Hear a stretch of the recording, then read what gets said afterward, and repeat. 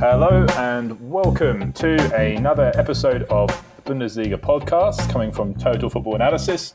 My name is David Seymour, and every week myself and Cam Meighan will go through different issues from the Bundesliga, tactical concepts, whatever.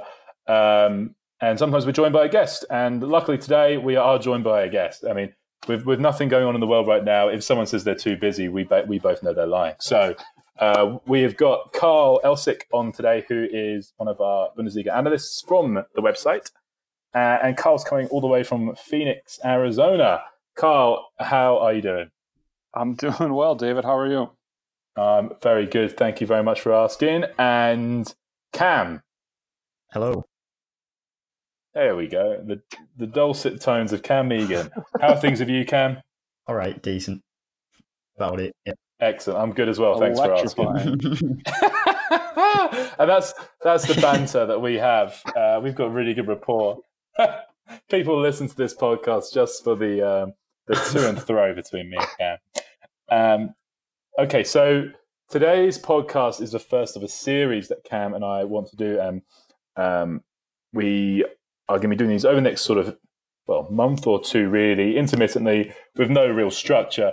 But Cam and I wanted to look at different managers that have had a tactical impact on the Bundesliga, and we have invited our guests who are coming on to do this to set the tone, to choose the manager, and we'll go from there. So, Carl, as you have chosen a manager, why don't you give a nice little introduction? And by all means, Cam and I will jump in as well to give some extra info if you miss anything. So the pressure is on. Go for it. Perfect. So we selected Jurgen Klopp, who is one of the kind of almost poster boy for German managers, I think. But his impact on the Bundesliga definitely reaches far and wide.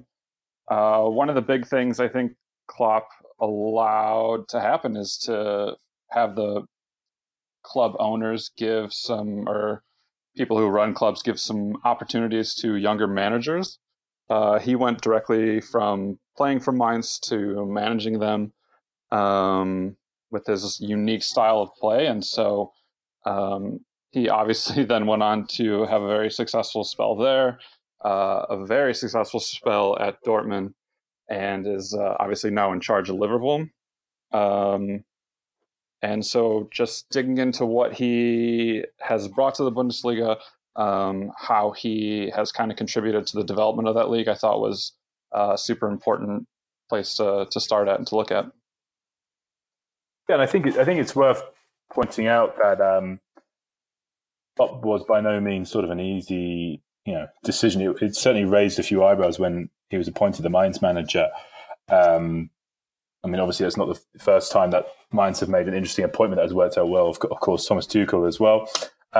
When he took over at Mainz, I believe they were bottom of the second Bundesliga at the time, and he managed to keep them up at the end of that season. And then he had 2 full seasons following that, where he finished 4th both seasons, and then on the third full season he got them promoted. I think he finished in 3rd, and yeah, they had a short but relatively successful spell in the Bundesliga where he was able to keep Mainz afloat and got them into Europa League, although I believe that was through the Fair Play Award, but nevertheless they got into the Europa League. And then when they were relegated, he decided to leave after not getting them promoted the first time round. So following that, he moved on to Dortmund. And yeah, as you said, very successful spell at Dortmund, where he won 2 Bundesligas and a DFB Pokal Cup as well. And then, yeah, as you said, he's moved on to Liverpool, where Cam watches him week in, week out. Yep. Biggest club in England. Decent step up. Oh, please. Okay, so I think it will be a great way to start here. We've given a little bit of background about Klopp, and I think the easiest way to go about this is just to drop the elephant in the room, the word that everyone associates with Klopp, which is gegenpress. And it would be great to hear a breakdown of gegenpress and sort of go through how that came about. Go for it, Cameron Meighan. And again, if you don't get it all right, I'm going to jump down your throat because I've got notes here too, and I know that you are the counter pressing king of the website. So You've called me that. I haven't called myself that. You call yourself that. I know you do. It's on your business card. I think I saw it on Twitter. Yeah, I'm pretty sure I saw it on Twitter. His bio. Right, go on, Cam. Yeah, so Klopp pretty much put game pressing or counter pressing to the forefront, really, and brought to the mainstream as a tactic, particularly in the Champions League with his Dortmund side. Basically, counter pressing, if you don't know somehow from listening to the podcast, it's pressing after you've lost the ball. So, well, it doesn't necessarily have to be pressing. It can also be covering passing lanes. There's 4 different coverage variants to counter pressing, which I'll go into as well in terms of what Dortmund did. But basically, it was about winning the ball back straight away after you've lost it, and the way Dortmund did that was through a very narrow, tight structure that allowed them to attack well because they had the players to do it, and they could play vertically as well. But then if they lost it, they were all in a tight area all ready to go and win the ball back straight away. Yeah, I think it was that horizontal pressing that he added in, which or the horizontal compactness, I should say, where when the ball was worked into those wide areas, they were so good at winning the ball back. Cam, I mean, obviously pressing like this is by no means sort of a new invention. It wasn't like Klopp started this. I mean, he would have been inspired by the likes of Wolfgang Frank, who was at Mainz when he was a player as well, and Ralf Rangnick, and I guess before that, the likes of Valery Lobanovsky and so on and so forth. But how would you say Klopp's take on the press varied from, and I'm specifically using this as to tee you up for this because it should be a slam dunk for you. How does it differ to, for example, how Guardiola would prioritize pressing? Why did the teams press in such a way? Yeah, so Dortmund's press, the counter press with Klopp was space orientated. So that was completely directed on the ball carrier and that whole area around it. So it almost looks a little bit chaotic at times because you lose the ball and it goes and straight away everybody closes that space off. Guardiola's was a little bit more, probably a little bit more neater looking in terms of it was orientated on passing lanes. So they looked to, once they lost the ball, snap into areas where they could cut passes off. So not necessarily everybody just rushing in towards the ball. So if you see, I know you mentioned Carl about his Mainz team and some of his Dortmund games as well. Occasionally they do just absolutely smash people just by everybody rushing in towards the ball.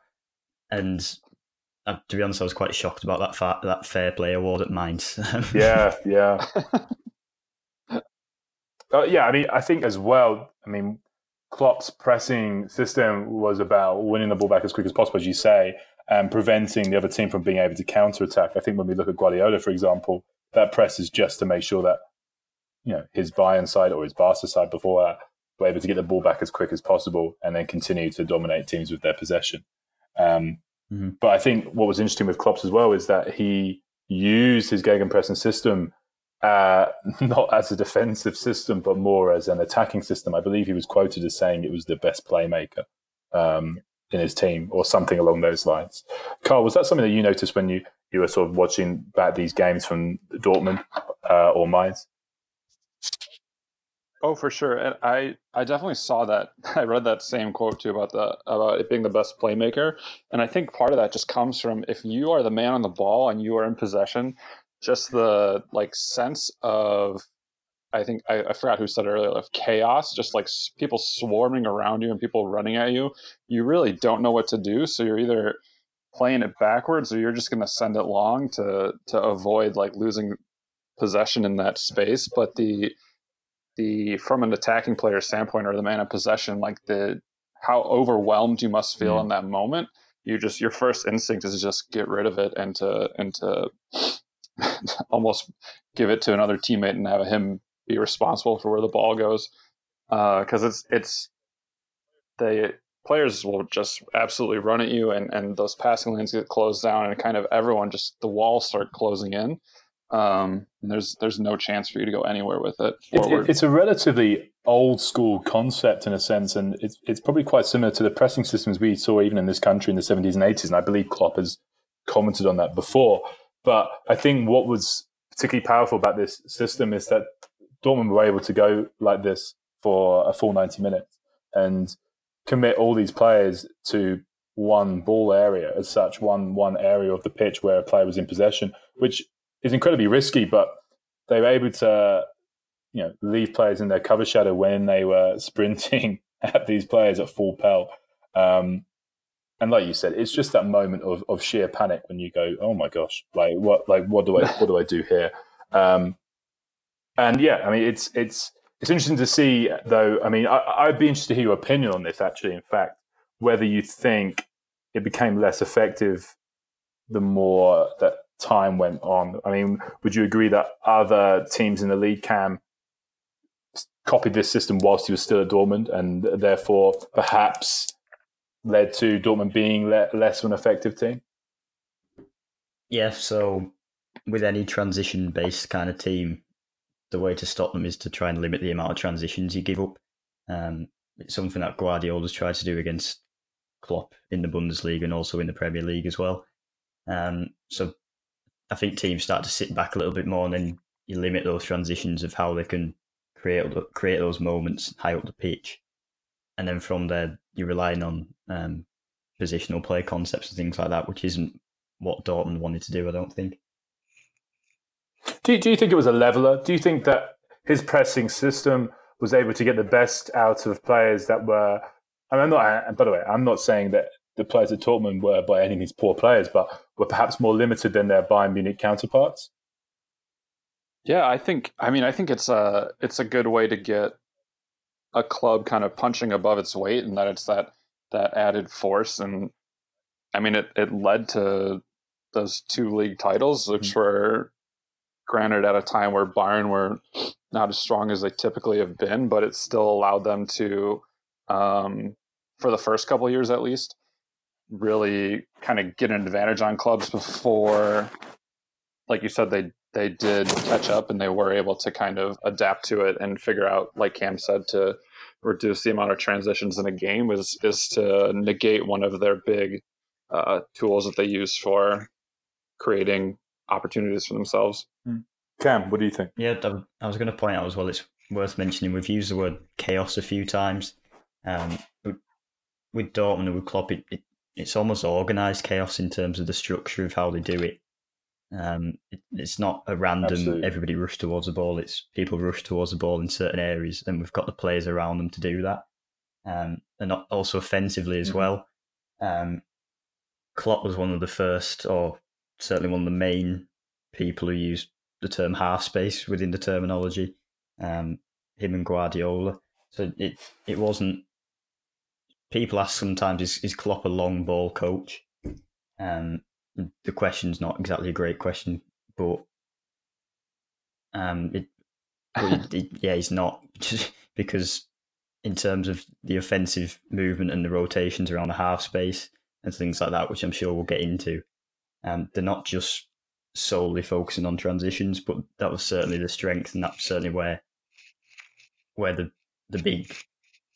big moments in his Dortmund career came from. So if you think about them battering Real Madrid 4-1, that was a counter-pressing game, basically, where they just killed Real Madrid doing that. So that's what sticks out most, but it's worth remembering is also brilliant tactically as well.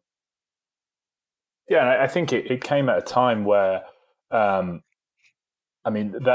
just talk about Guardiola's Barca side, for example. It came at a time where teams were looking at that, that side and seeing how well they kept possession, seeing how long they were able to keep the ball for, seeing how they were able to suffocate teams with the ball. And Guardiola spoke about how, it's the best form of defense is keeping the ball. And Klopp sort of turned that on his head. And, just going back to what you were talking about with counter-pressing, Cam, Klopp was looking at, as soon as they lose possession and the team that they're playing against enters into that attacking transition, that is when that team is arguably most vulnerable shape-wise. And so you can win that ball back as quick as possible and then attack.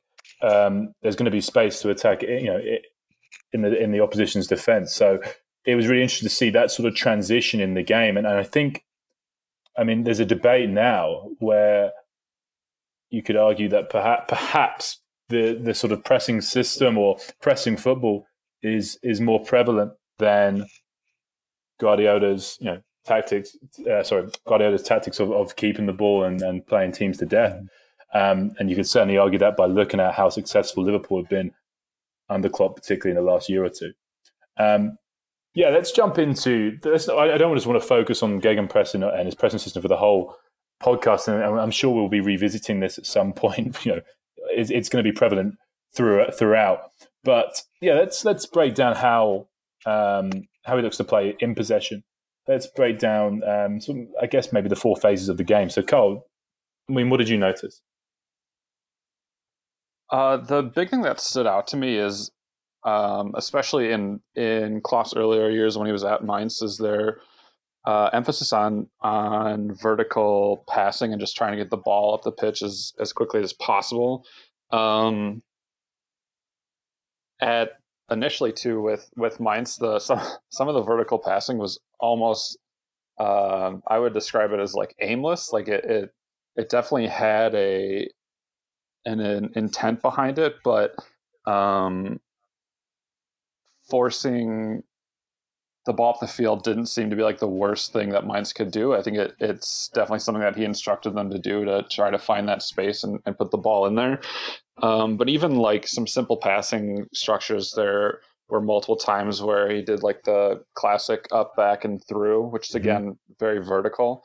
But that's a really good way to break lines of pressure.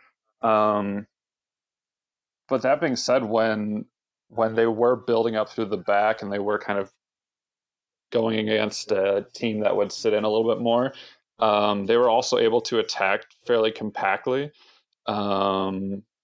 Almost like there was, I was watching a match against Schalke from 2005, and there was very little width involved. There was actually almost everyone was on one side of the pitch, just willing to try to like pass through and then again find those vertical passing lanes to be able to exploit. Yeah, Cam, do you want to add something to that? Yeah, I was going to say the same thing in terms of longer passing and vertical passing. There's some ridiculous examples of goals against teams like Stuttgart where there's like 4 up back through passes before they eventually score from it. Obviously, the advantage of those up back through passes being that you can play one long ball which gets your team up the pitch, and you can also then access a player who you couldn't access before, and they've also got that body orientation to go forward straight away. So it's a similar kind of concept to third man concept in a way, with that you can access a different player that you couldn't before by playing the ball vertically first. And I think certainly at Dortmund with Lewandowski was particularly good at this. He was more of not a target man, but I suppose in a way he was for those vertical passes, but he did also drop in a few times and then drop wide occasionally. Yeah, I think one thing as well that I mean, I'm sure we'll revisit that vertical passing because there's a question at the end which I feel like we're going to have to revisit that specifically. But one thing I noticed with that Dortmund side, and this is different to his Liverpool side now, is how in attack you would see quite a narrow shape from that Dortmund team and looking to move perhaps to sort of one side of the pitch together, which you would generally associate with that with defending. And I wondered, Cam, if you could enlighten us as to why Klopp would look to do that. Well, yeah, that's just about the counter pressing, the rest defense again in a way. You mentioned Liverpool in terms of how they now structure it. They provide the width now with the fullbacks, but they've still got lots of central players around the ball, or certainly at least behind the ball, close to it, so they can counter press. Same thing applied with Dortmund in terms of get as many players in a small, compact area so that we can still play, so that if we lose the ball, you can counter press and keep the ball where it is, or at least win it back. But nevertheless, I mean, Carl, maybe you want to jump in on this one. Nevertheless, I'd say it's fair to say that I mean, they had some dangerous players on the wing and quite an old-fashioned German style of football, sort of get the ball down the line and cross it into a big number 9. What are your thoughts on that, Carl? Yeah, I also obviously have to highlight Lewandowski when talking about that Dortmund team, but I think they're that not pure, but like that very typical German football was definitely there. And I know looking at some of the matches I was watching, they also were willing to commit men into that half space, which I know Cam talked about. Like he was one of the earlier people on the half space trend. But by being able to put people there when in possession, you can then still continue that crossing scheme by attracting some of that attention to the little bit more towards the center of the pitch, and then play it back out wide to get a man open. But especially when they're so compact, if they are able to get out a little bit and have an outside back who is willing to press up, which I cannot remember the player's name. This is going to drive me nuts, but they had someone at Dortmund who would kind of just be willing to get forward and provide some of that with. Obviously, not to the extent that Liverpool does it now, but those crosses were still very much a big part of their offense and a big part of their attack getting forward. I think it's worth noting as well, Liverpool now, partly because of the way they play and partly because the way teams set up against them, they have longer possession phases than Dortmund did. And therefore the fullbacks can push up more and more. Dortmund didn't have anywhere near as long possession phases, so the fullbacks, they did try and go forward, but I don't think they can even get into the positions that Liverpool's do in time. Yeah, I think if you're a Klopp fan from what he's been doing with Liverpool, I think it would be easy to look at how Liverpool play going forward and just assume that that's similar to how Klopp played. And I think that the role that Lewandowski has compared to, let's say, Firmino is incredibly different. I mean, Cam, you're probably better than anyone to talk about that. Yeah, well, Firmino is more of a false 9 type player. In terms of actual just playing styles, they are completely different players. Lewandowski is a lot more physical and a lot better header of the ball, like you mentioned with those crosses. The formations sometimes were a little bit different as well in terms of Klopp did at Dortmund. It was either a 4-2-3-1, a 4-4-2, or a kind of a mix between them all in terms of like a 4-4-1-1 or things like that. So that did impact a little bit of how they played in terms of Firmino always has Mane and Salah with him on the same line pretty much, and Lewandowski didn't always have that. So he was more of then a target player for those vertical passes. But I don't think they're completely opposite. Firmino is sometimes a target of those vertical passes, and he's surprisingly good in the air, Firmino. So I don't think they're completely different, but certainly in terms of just the way the players are, in terms of finishing as well, things like that, they are different players. So I think one of the things with this Dortmund team, and I'd be interested to hear whether you think this is down to their physical condition as a team, or whether it's down to really just understanding Klopp's principles. But I've read this story when I was researching this podcast that if this Dortmund team covered more than 118 kilometers collectively in 9 out of 10 matches, they would be rewarded with 3 extra days off on their winter break.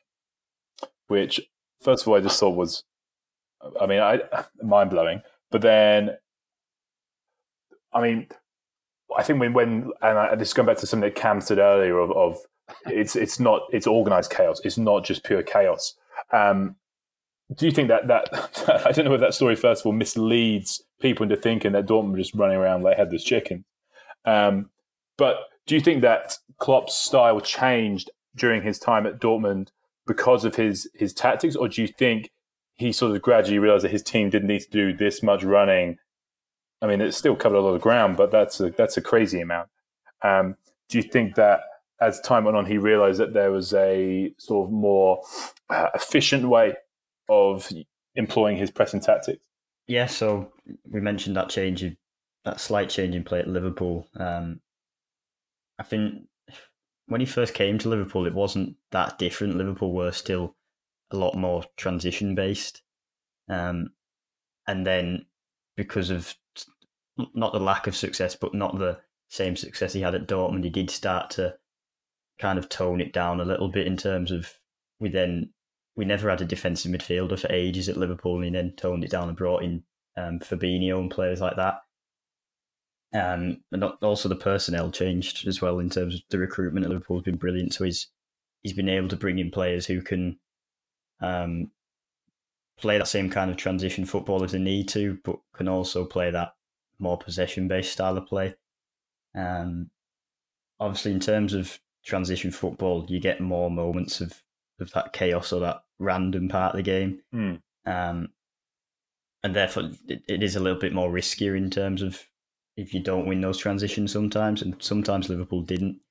But certainly in like the 15-16 season, I think it was, or maybe the 16-17, Liverpool was scoring loads and loads of goals on the counter-attack. I remember against West Ham, they used to do it all the time.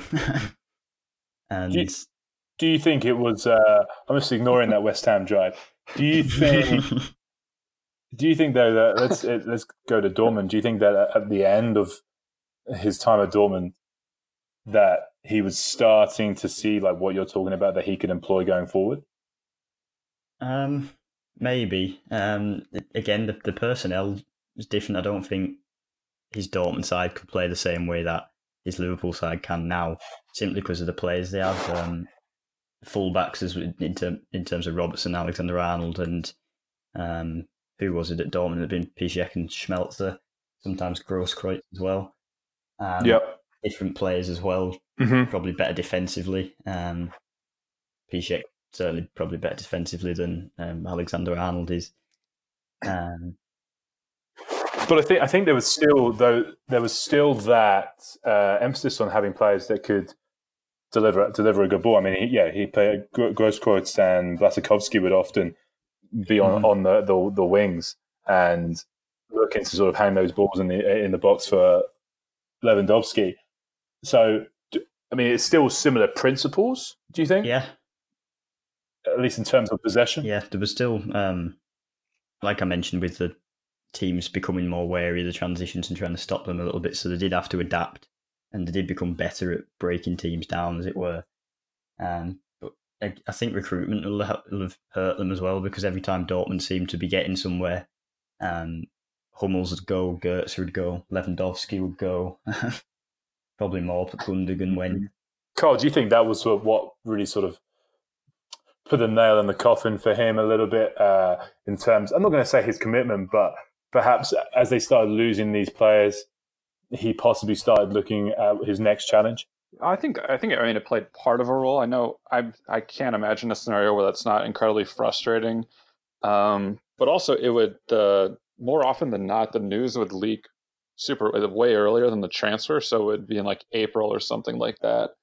And I'm sure that drove him nuts, just because I mean, you have someone who's committed to another team already, and you're still in your season fighting to win a title. Which I think is actually why he made his announcement earlier, was for when he was leaving Dortmund. I think he said he wanted to make sure that recruitment would be impacted accordingly, so people wouldn't leave or whatever it is.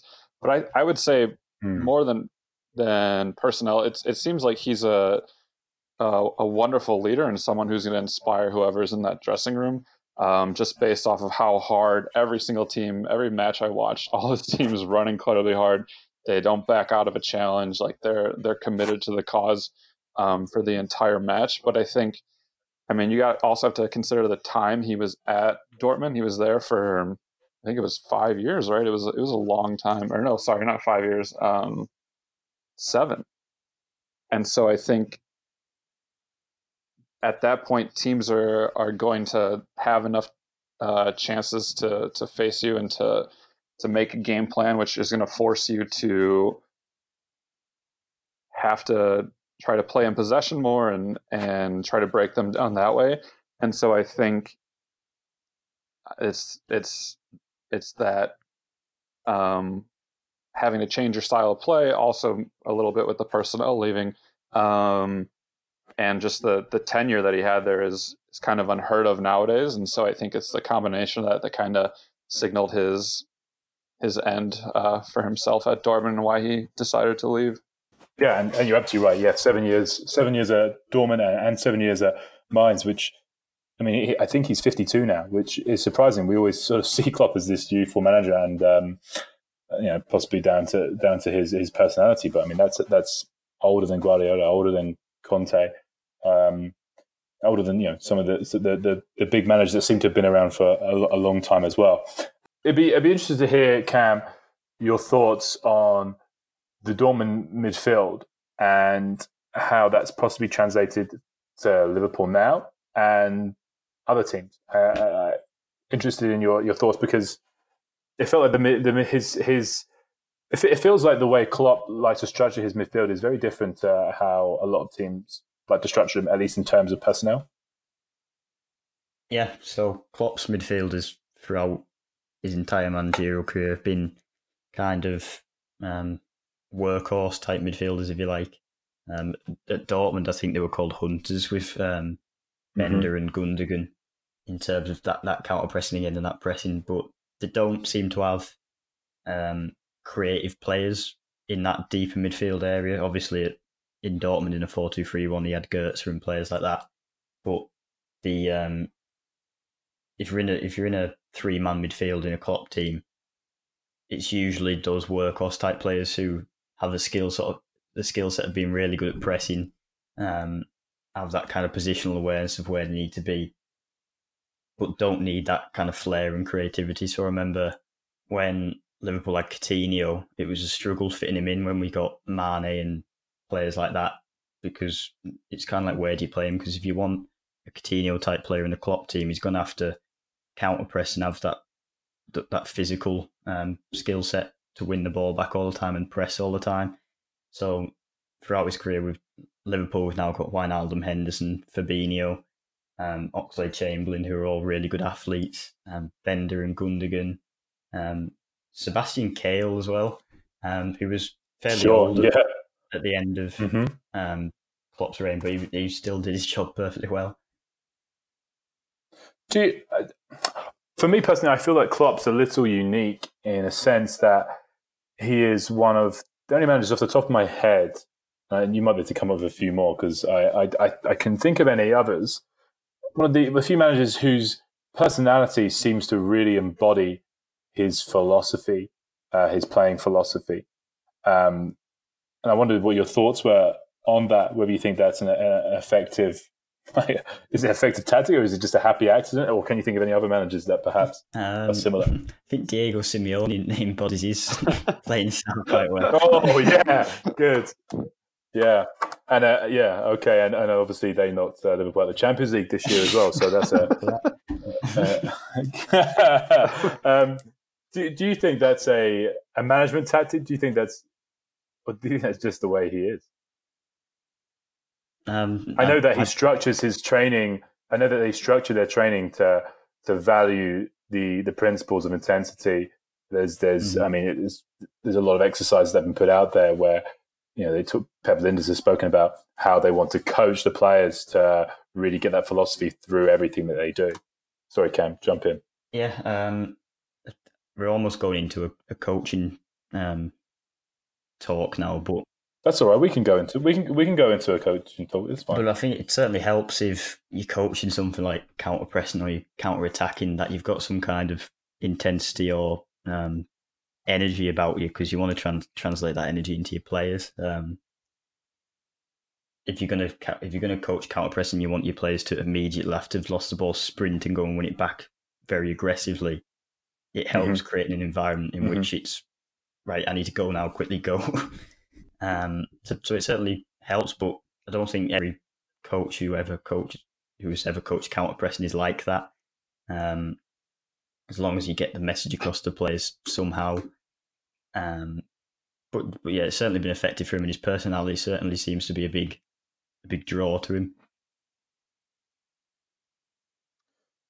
Carl, I'll let you jump in on this one. And this is the sort of question that I'd like us to discuss at the end of this podcast.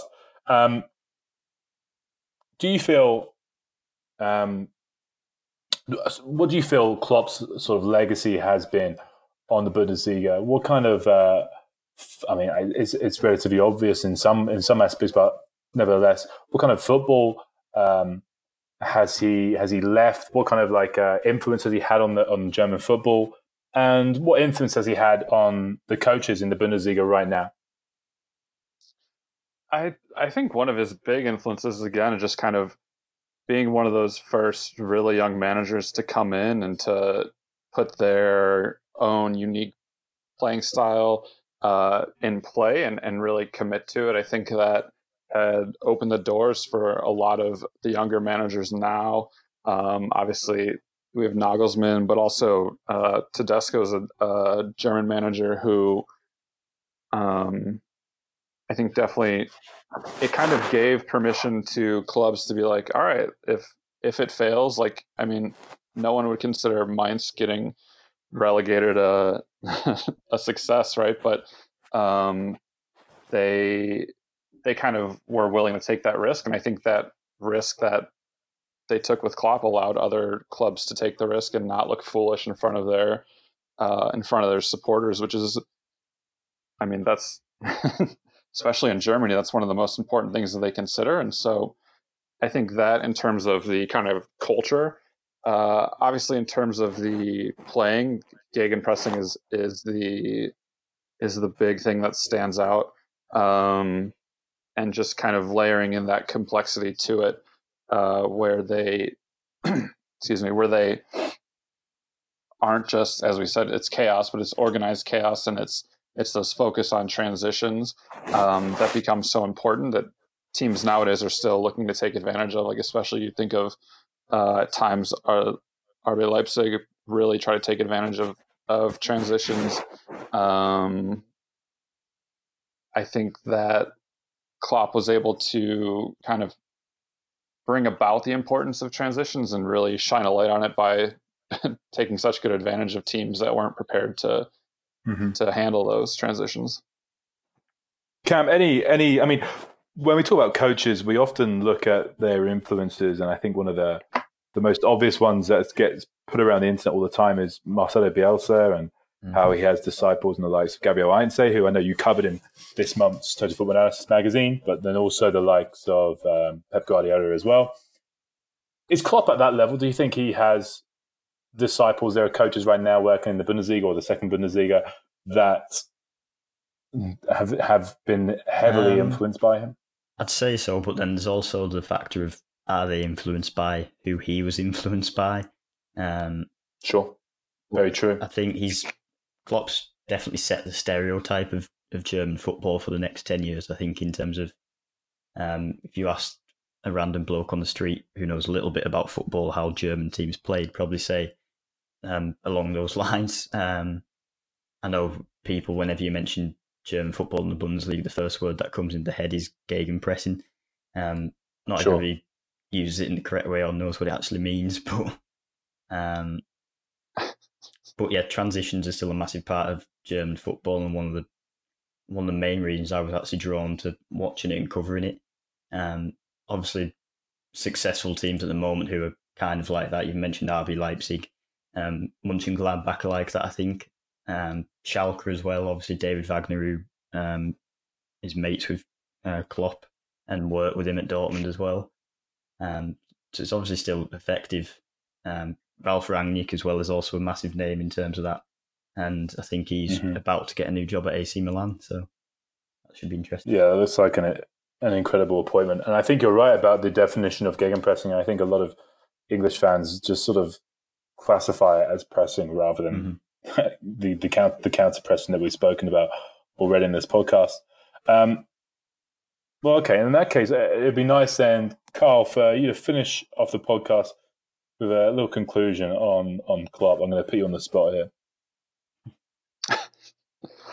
I think in terms of his contributions to the Bundesliga, it's one of the most, in recent history at least, one of the more or most important people to do it in terms of how he impacted the game, how he impacted the culture, and also how his personality impacted the game overall. I think, especially in Germany, we don't normally see people who are as charismatic as him, who are as honest as him, who are as open as him.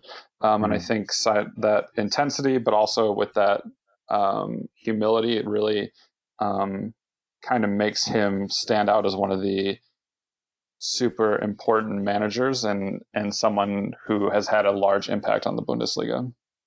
Couldn't have put it better myself. Thank you so much for coming on today, Carl. Obviously, the Bundesliga is coming back next week in strange circumstances, but nevertheless, it is going to be back. So Cam and I are going to be pumping out a couple of podcasts, hopefully either side of those games.